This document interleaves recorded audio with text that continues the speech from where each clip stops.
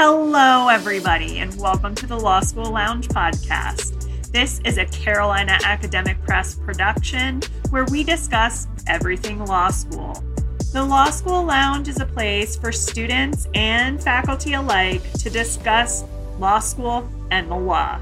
We hope you'll hang out with us for a while.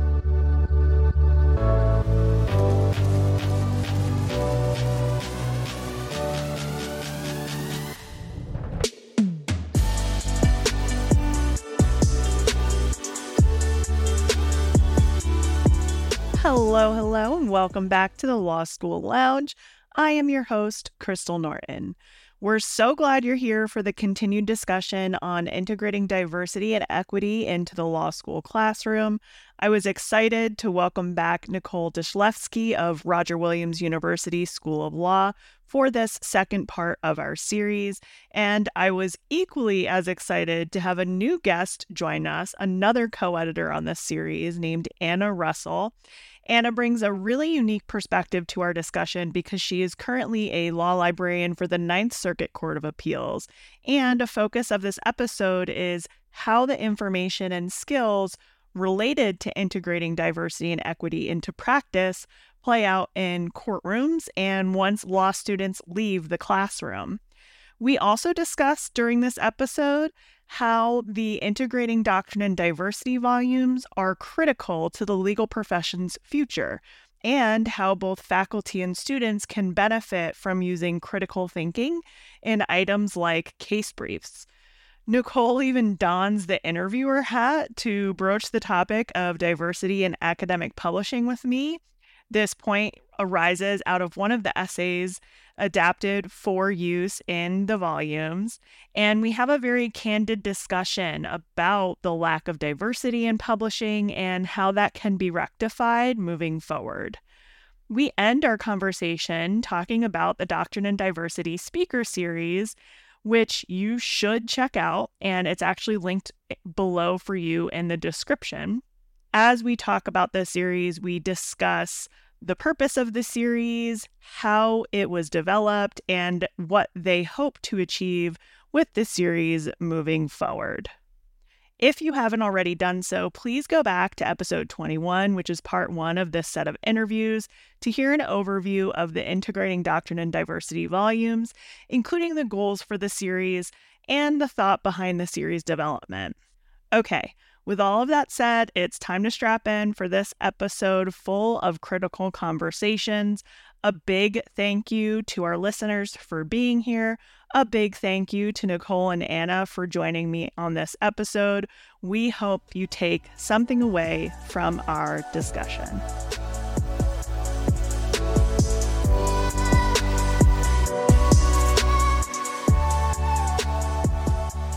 Hello, everyone, and welcome back to the Law School Lounge. I am so fortunate to be joined today by two wonderful editors in our Diversity and Inclusion series.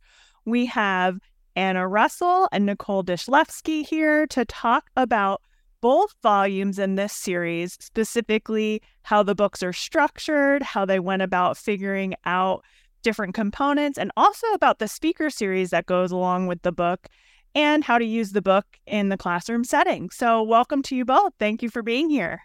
Thank you. Thank you so much. We're a little giggly today, so I think this is going to be really fun. Yes, that's always the best conversations. Always. Well, welcome, and let's get started just talking about how you decided to structure these books. Why did you go with the structure you went with? So we kind of talked in the last podcast about how this sort of the idea of an annotated bibliography being something that law librarians specifically are able to excel at and think are really important as a finding aid. And so the original idea was sort of, let's do an annotated bibliography, and then it grew into, let's do a series of essays by professors for professors paired with a annotated bibliography on the different core doctrinal classes. The first book is doctrinal classes in the first year, and we're playing a little fast and loose with the word doctrinal because we included legal writing and legal research. And then in the second book, it is sort of a mishmash of some traditional classes like Crim Pro and Evidence, then other doctrinal classes that could be offered or as electives. The one thing that we generally don't have is any chapters on clinics or experiential education. Not because we don't value that, but because, one, we need to save something for our third book. But we thought like those areas have traditionally done such a good job with integrating the core of what they do with diversity issues and client counseling that we didn't need to start with those people, but instead use that available literature to really inform the doctrinal stuff. And so that's sort of where we started. Anna, did you want to add anything? I think I'll add that, like, in our discussions in our editorial team, trying to figure out the format, we were both really conscious of, the digital space versus the print space and how to make this work as accessible as possible. And a real nod to you, Nicole, about really making sure, because as we were starting out on this journey, I had a sense of like scholarly law reviews and really making sure that this was, really top notch, thinking about the best law reviews, and you were really adamant about a practical approach that any professor could dig into and get to it very quickly, and that there wasn't a lot of high-minded structure that got in the way of practical knowledge that you could take and move on quickly. So I think this book these works are really meant to be like at your fingertips and like dog-eared, move through quickly at your desk, that sort of thing. They're also like inspirational in a way, like they're inspirational and motivating in a way that reading a law review article maybe isn't. Right. Like there's like and some law review articles are inspirational and motivating. Right. But and you can see yourself in them, but this is really, oh, I could do that. Yeah. Or, oh, I've been teaching this for 20 years and never thought about that, but maybe I can try that too. And I think that it's not only accessible, but it's really human. So would you say too then that the series in general is very referential in a sense? Like it's not necessarily a book you would just, I mean, I guess you could, of course, sit down and read it from start to finish, but also it's something that is meant to be as a reference, something that people keep on their desks and use time after time as they continue to develop courses and coursework? Yeah, I would say the first chapter or the first like sort of section of each book is essays that hit beyond your particular class. So it's not just contracts or Crim Pro. It's essays that have wide applicability throughout the curriculum and either to administrators. And then from there, it goes on to sort of these individual topics. And so, yeah, I think it's not something you read cover to cover, although sure, we invite that. It's more something that'll give you an idea and something to go back to. And the annotated bibliography gives you other places to go besides our book. So it's not like, oh, our book, this is everything. It's really like our book, this is a place to start.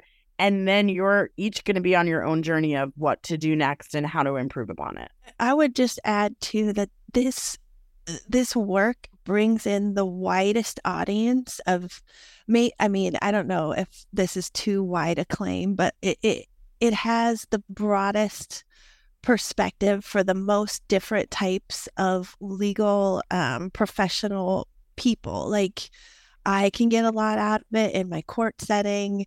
A contracts professor could get something out of it. An administrator, as Nicole is talking about, can get something out of it. Like it's so uniquely structured in a way that I can't think of any other type of legal treatise or legal teaching instruction is like.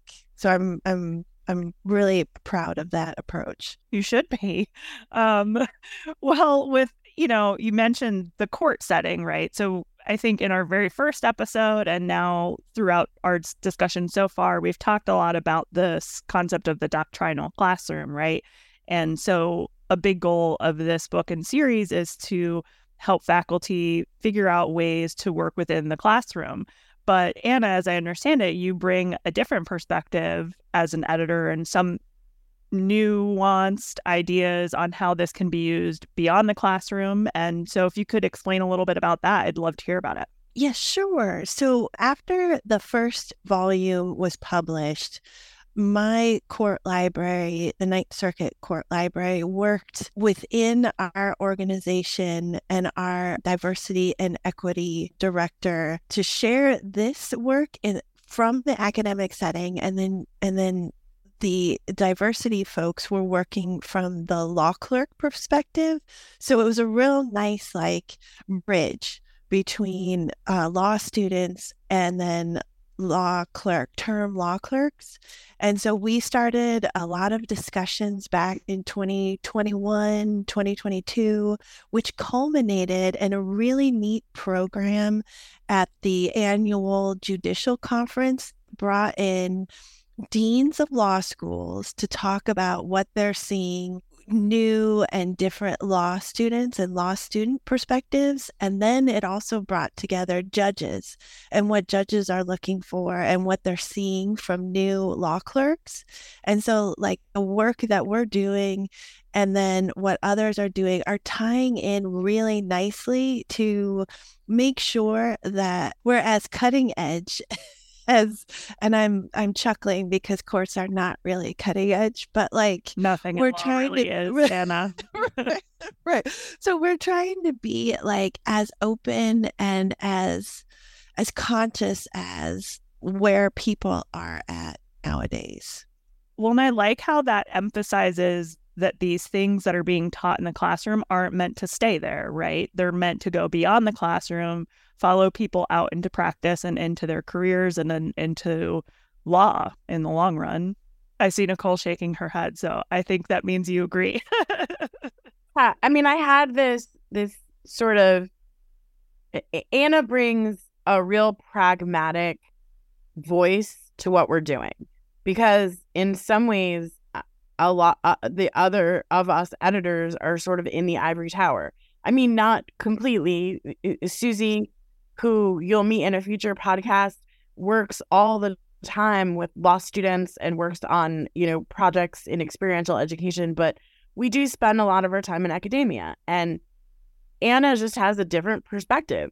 She is talking to judges who are in courtrooms every day, and judges and law clerks and the staff of courts who are doing the work of law. And so, yeah, I don't think these essays stay in law school. I think they go beyond, not just because the concepts transfer to the practice of law, but because the people who are being taught in this way graduate and become Anna's law clerks and then become judges. And so once you can sort of see the ripple effects of all of it, you see any little part that we're doing to make changes has this outsized, amazing impact. I think about the way in which some law professors and some courts are handling legal writing issues regarding pronouns. So you could say, oh, well, that's an academic issue. Our legal practice professors are having to or choosing to teach students about using non-gendered speech or the they pronoun. Or you could look at it as, and those the briefs that these people are writing in legal practice are models of briefs that they'd be writing in practice. And so this is an attorney issue, and then the people receiving those briefs are the judges. And so sort of you see the continuum of how the things we're working on aren't just here in legal academia, they're throughout. Another example that came to my mind when you were mentioning that, Nicole, was in criminal sentencing and seeing the updated, I think, criminal law teaching and constitutional law teaching, and then it gets translated into the practical setting, and there's a lot of changes in sentencing and sentencing guidance because what was done before just isn't working. I like that a lot of the stuff you're talking about emphasizes how the book, including its structure and everything in it, creates space. And so I don't know if either of you realize this, but when I graduated law school, I was a law clerk. So I was a law clerk through the Attorney General's Honors Program, and I was at an immigration court. And there were a lot of asylum cases that I worked on that raise a lot of these types of diversity and inclusion sort of issues, whether it be language or just the very nature of their claims themselves. And opening up the door, allowing for these types of conversations is a really big step because I guess, 10 years ago was when I was a law clerk. I graduated in 2013 and I felt comfortable enough talking to people about it, but it wasn't normal. And it was very, if I brought it up, they were like, oh, I guess I never thought about that, or I've never had to have that conversation before. And so I wasn't necessarily received poorly, but I definitely felt like it wasn't normal and it probably should be. And so I appreciate how it seems these materials are starting that conversation in multiple places.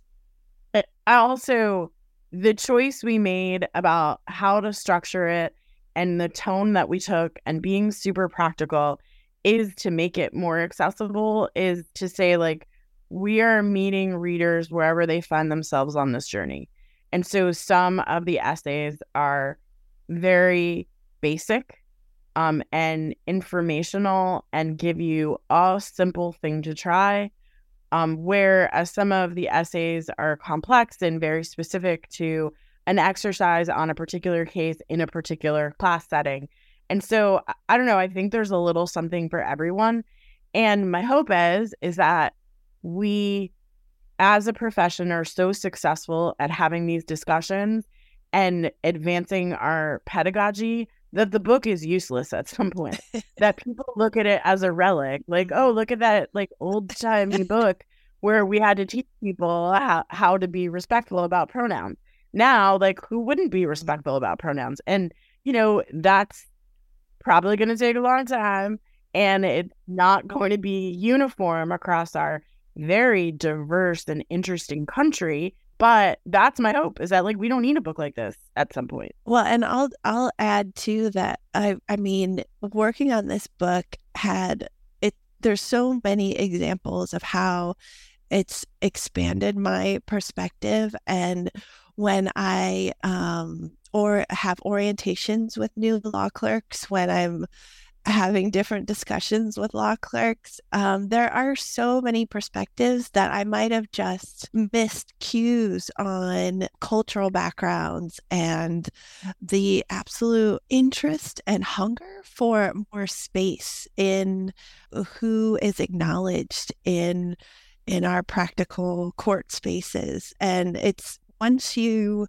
like, oh, I didn't know, and you can't close the door once you've opened it, once you've glanced at our work. So I really appreciate that. So I guess that leads nicely into this sort of further discussion of how you see the book being used. I know we've talked about, obviously, by professors in the classroom. It sounds like it's being used in the judiciary, but I guess maybe could you talk a little bit more about how you see maybe a student, an individualized student or a practitioner using this book out in their practice? Sure. So I'll talk about an essay in our second book.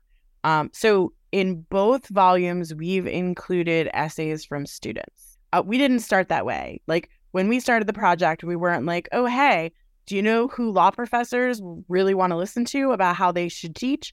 Law students. No, we thought law professors, they know what they're doing and they listen to other law professors. But in both cases, we happened upon law students who were doing what we thought was sort of interesting, innovative work that we wanted to uplift. In the first book, there is an article, there is an essay written by Huang Pham, who writes about critical case briefing. So instead of just briefing your cases, that you would use this thing called a critical case brief, which would bring in elements of critical legal theory, not just looking at the case and saying what are the facts of the case, but also who is this case impacting? What is their race or gender or socioeconomic status or ability of the people? What is being said and what is being not said? That, to me, has this amazing wide applicability in that it can be used by any law student in any class, whether their teacher wants them to or not. Adding some piece of information to your case brief is easy to do, and it is a very small thing that can make a big impact on how you think about things. In our second book, we have an essay by a law student who was asked the question, who writes your case books, by one of their professors, and they decided to do a quick little dive into who writes and edits law school case books for required first year classes. And it's not a perfect scientific study. It really is just a law student doing his best to try to find basic information about who writes and edits the case book. And he writes about what the methodology he used. Again, not perfect, but something. He writes about what the problems with the methodology is, but he also writes about what he found. And what he found is there is not a lot of biographical information from law school casebook publishers about their authors. And a lot of the casebook authors are of a particular gender and a particular race.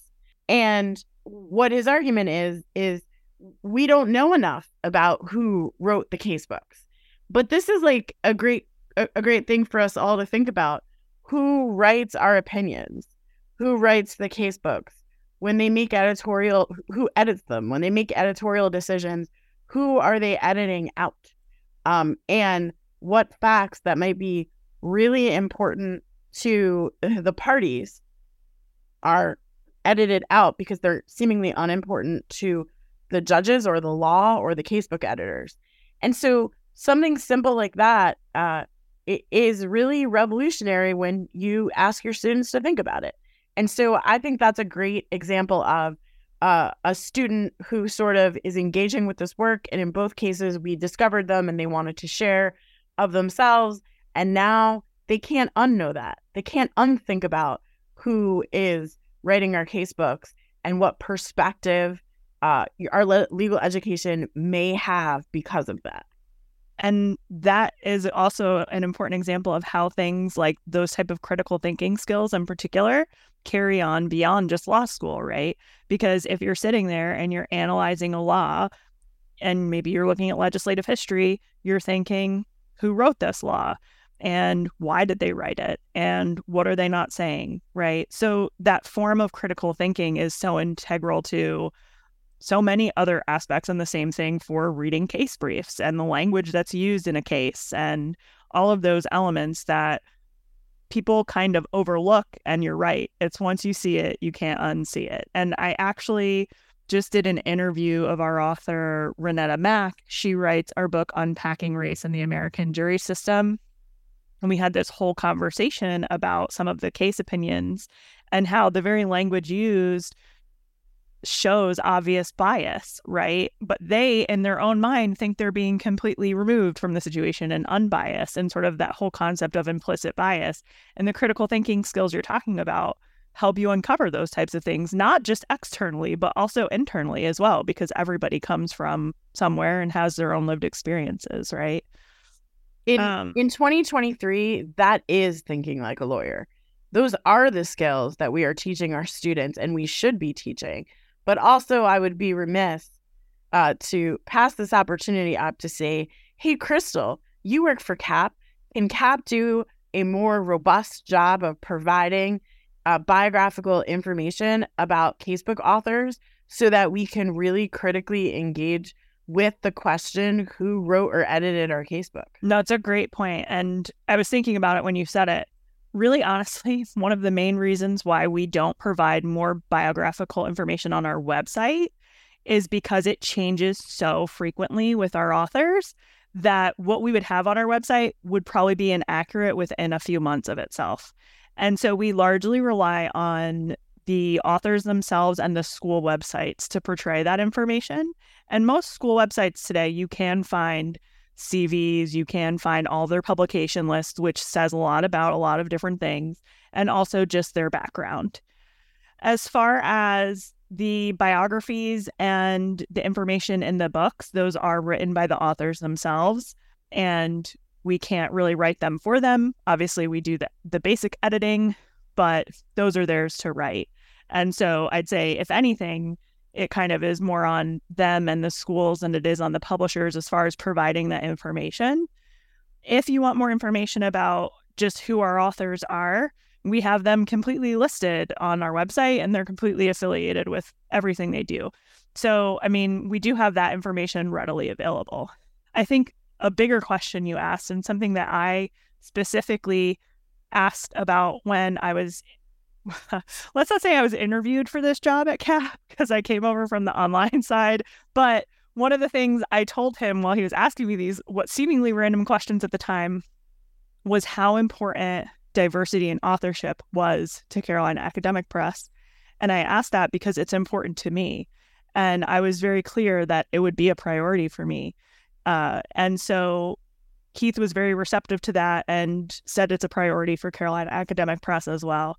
And I think you can see that by the fact that we published your series, we continue to publish series in this space. And within regard to casebooks, we continue to diversify the perspectives offered in our casebooks, but also the authorship of those casebooks. And so, just like law schools, publishing, I wouldn't say, is a fast area to grow, but there are changes, and I think positive changes. Did that answer your question, interviewer? I mean, yeah. I mean, at the end of the day, that's why we're here, right? 100%. Like, we're here on purpose. We joined this team on purpose. Right. No, and the same thing here. You know, when I got this opportunity, I was like, yeah, imagine all of the wonderful information I can help get out into the world, right? So thank you for asking that question. I appreciate it. Anna, did you have something you wanted to add? I was just going to add that these sorts of conversations are always so energizing, and you're like, want to go forth and do good work. And it was a separate colleague was chatting and saying kind of a quick summary that, like, in the 90s, like, diversity and inclusion was a numbers game. And I was like, yeah, that's well said. Like, that's right. It was a numbers game, but you and systems and organizations would just get the numbers, and then they would just go about their business as usual. But there was a lot missing from the numbers game. And I noticed that, like, in my own work and in courts, that it's no longer enough to just have the numbers game right, you know, obviously. And seeing where the failures were when we just got the numbers and then left folks alone and didn't include and didn't see where the unwelcomeness was and the uncomfortableness was. And then you would just be like, why isn't everybody, like, coming to the table? Like, we had the numbers. Like, so, like, this work, and then the branching off of series and more conversations have been so helpful. And then you wonder, like, why was this needed? But it really was. Yeah, I mean, there's this whole question of not just representation, but meaningful representation, right?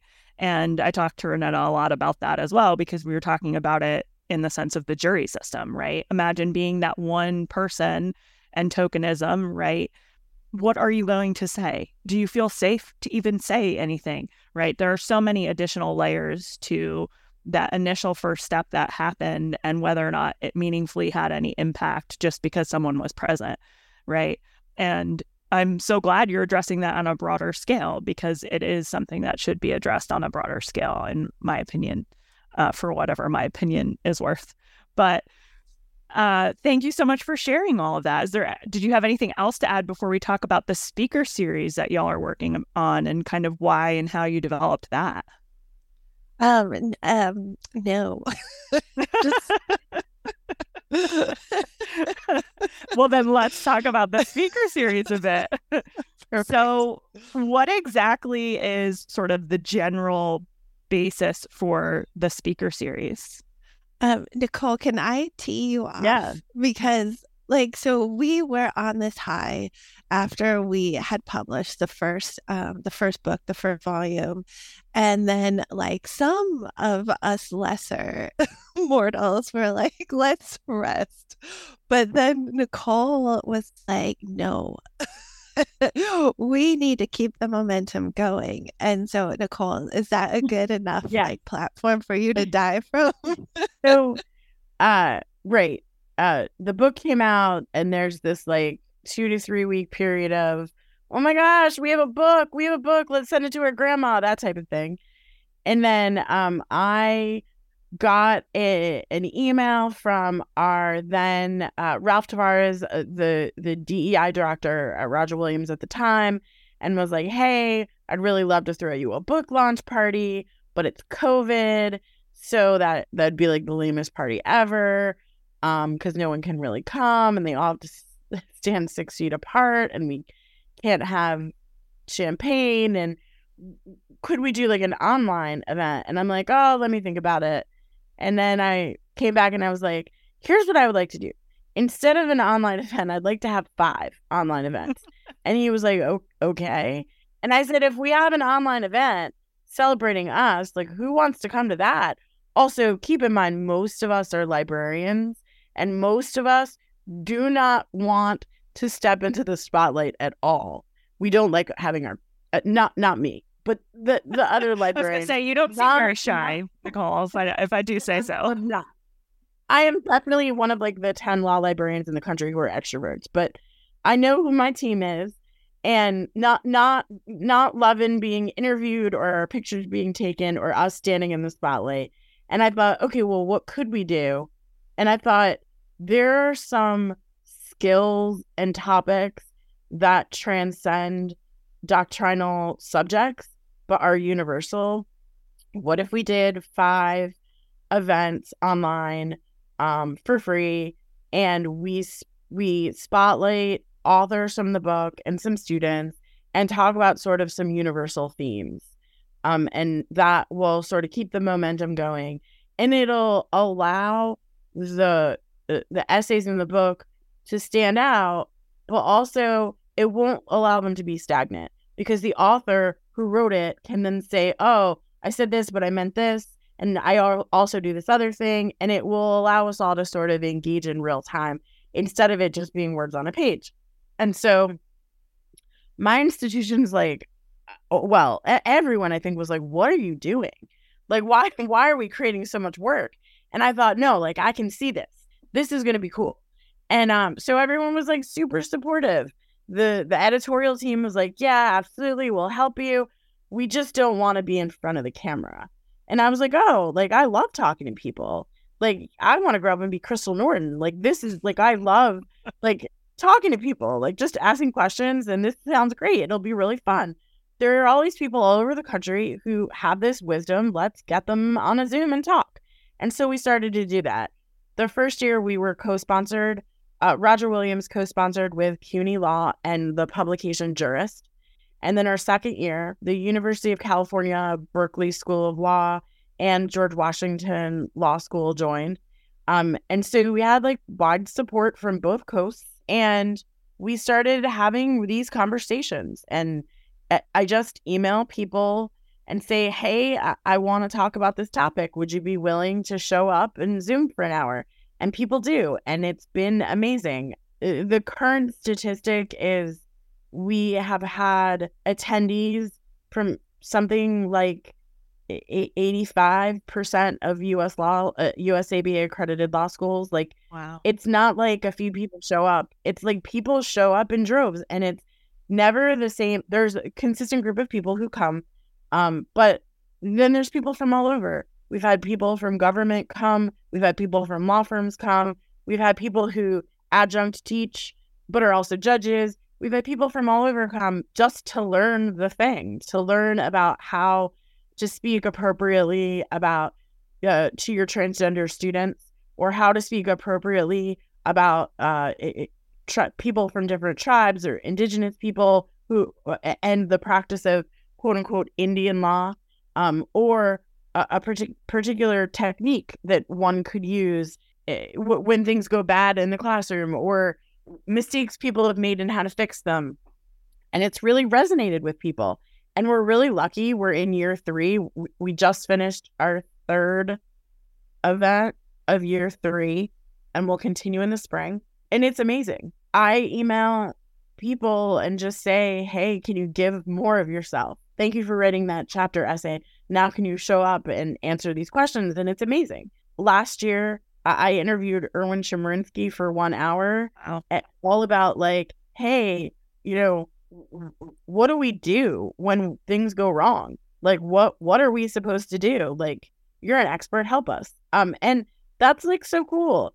It's so cool that he's so willing to give up his time to talk to me, but also that what we have, what we choose to write about and what we choose to sort of spend our time doing matters to other people. And it has given us a tremendous platform to uplift the voices of people who are genuinely struggling to do this work well.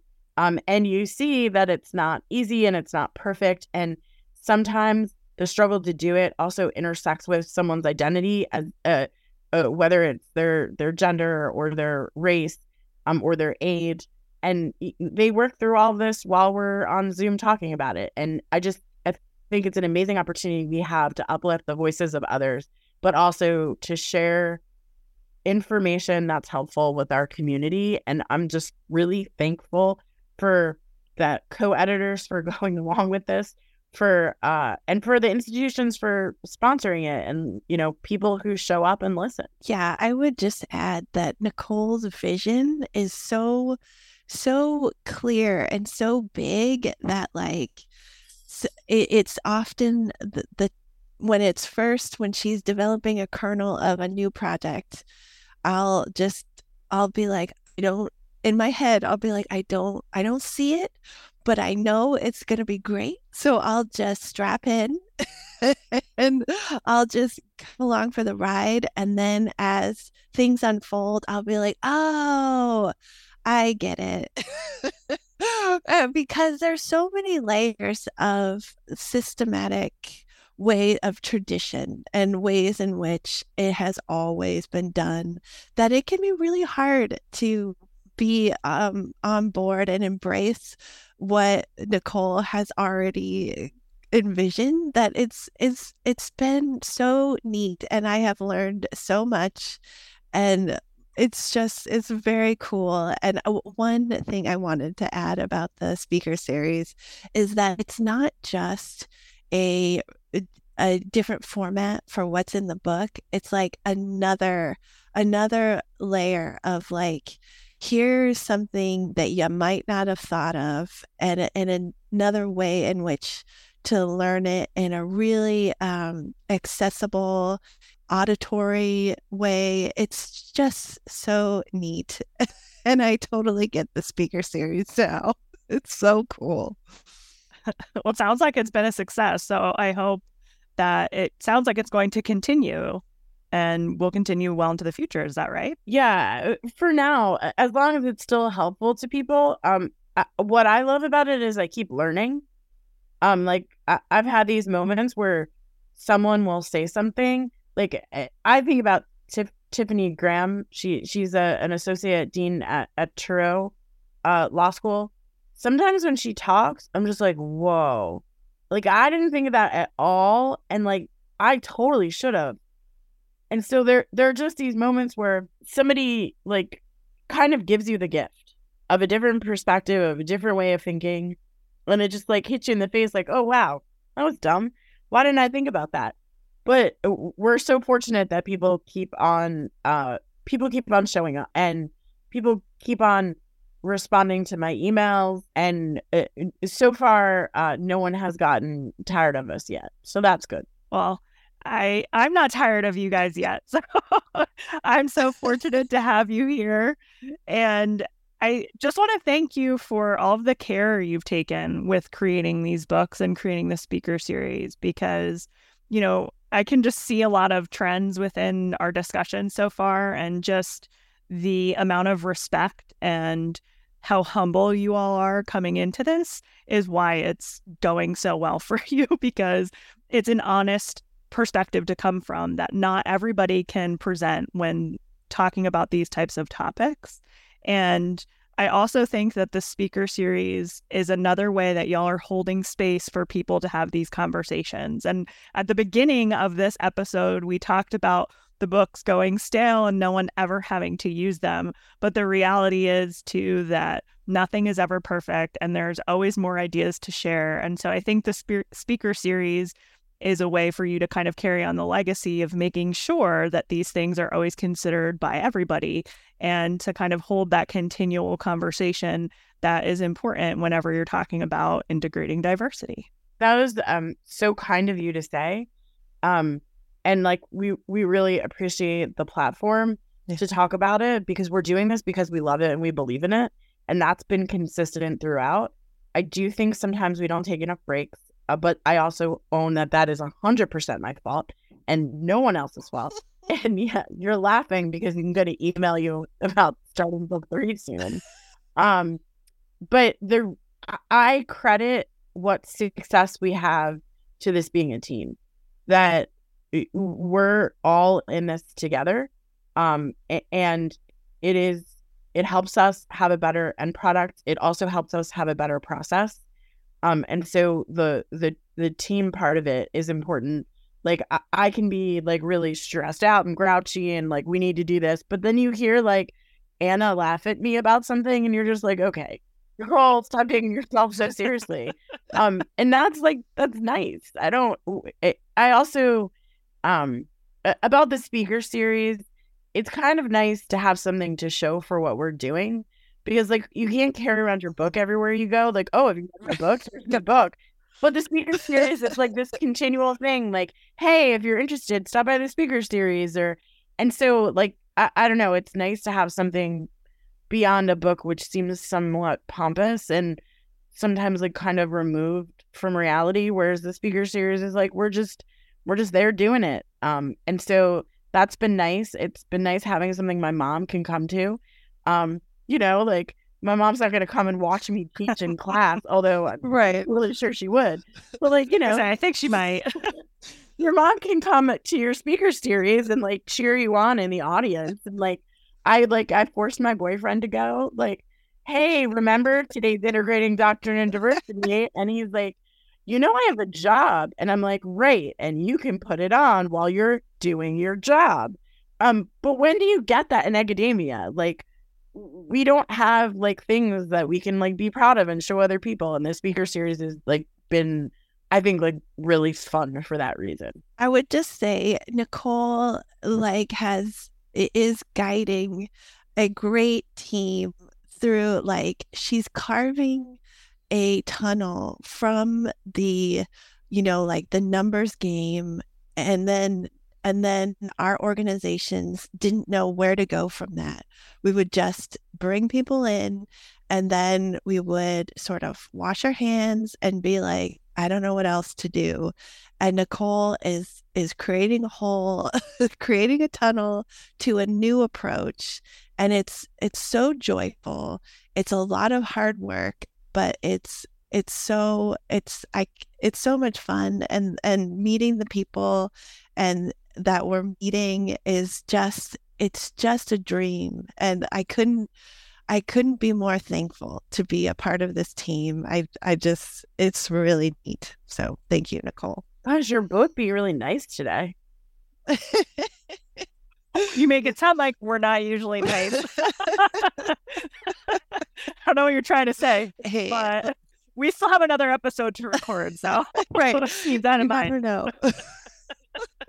So, see, Crystal, like, I met you once and I'm like, oh no, why would we do one episode when we could do 3 episodes? Like, my brain doesn't like turn off. It's just like, oh, let's create more work to do. But it's always fun. Well, I would say, and we're all grateful for all of your hard work. That's for sure. But as much as I would love to sit here and talk to y'all all day, is there anything else you wanted to discuss in our episode here, or are we going to call it an end for now? No, we're really looking forward to this publication of our second work in this series, and who knows what the future will hold. No, that sounds great. And we're so fortunate to have y'all as CAP authors and part of our team because, as I said at the outset, this is the type of stuff that I wanted to make sure got out into the world when I joined CAP. And so I'm so grateful to be here with you. And I can't wait to see y'all next time. Thank you. Thank you.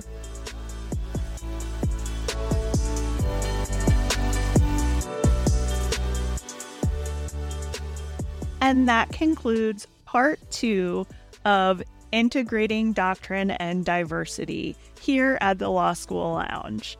Again, a big thank you to Nicole and Anna for their time and for their great thoughts during this interview. I really appreciated that this was a very full conversation where all of us shared different perspectives and different thoughts.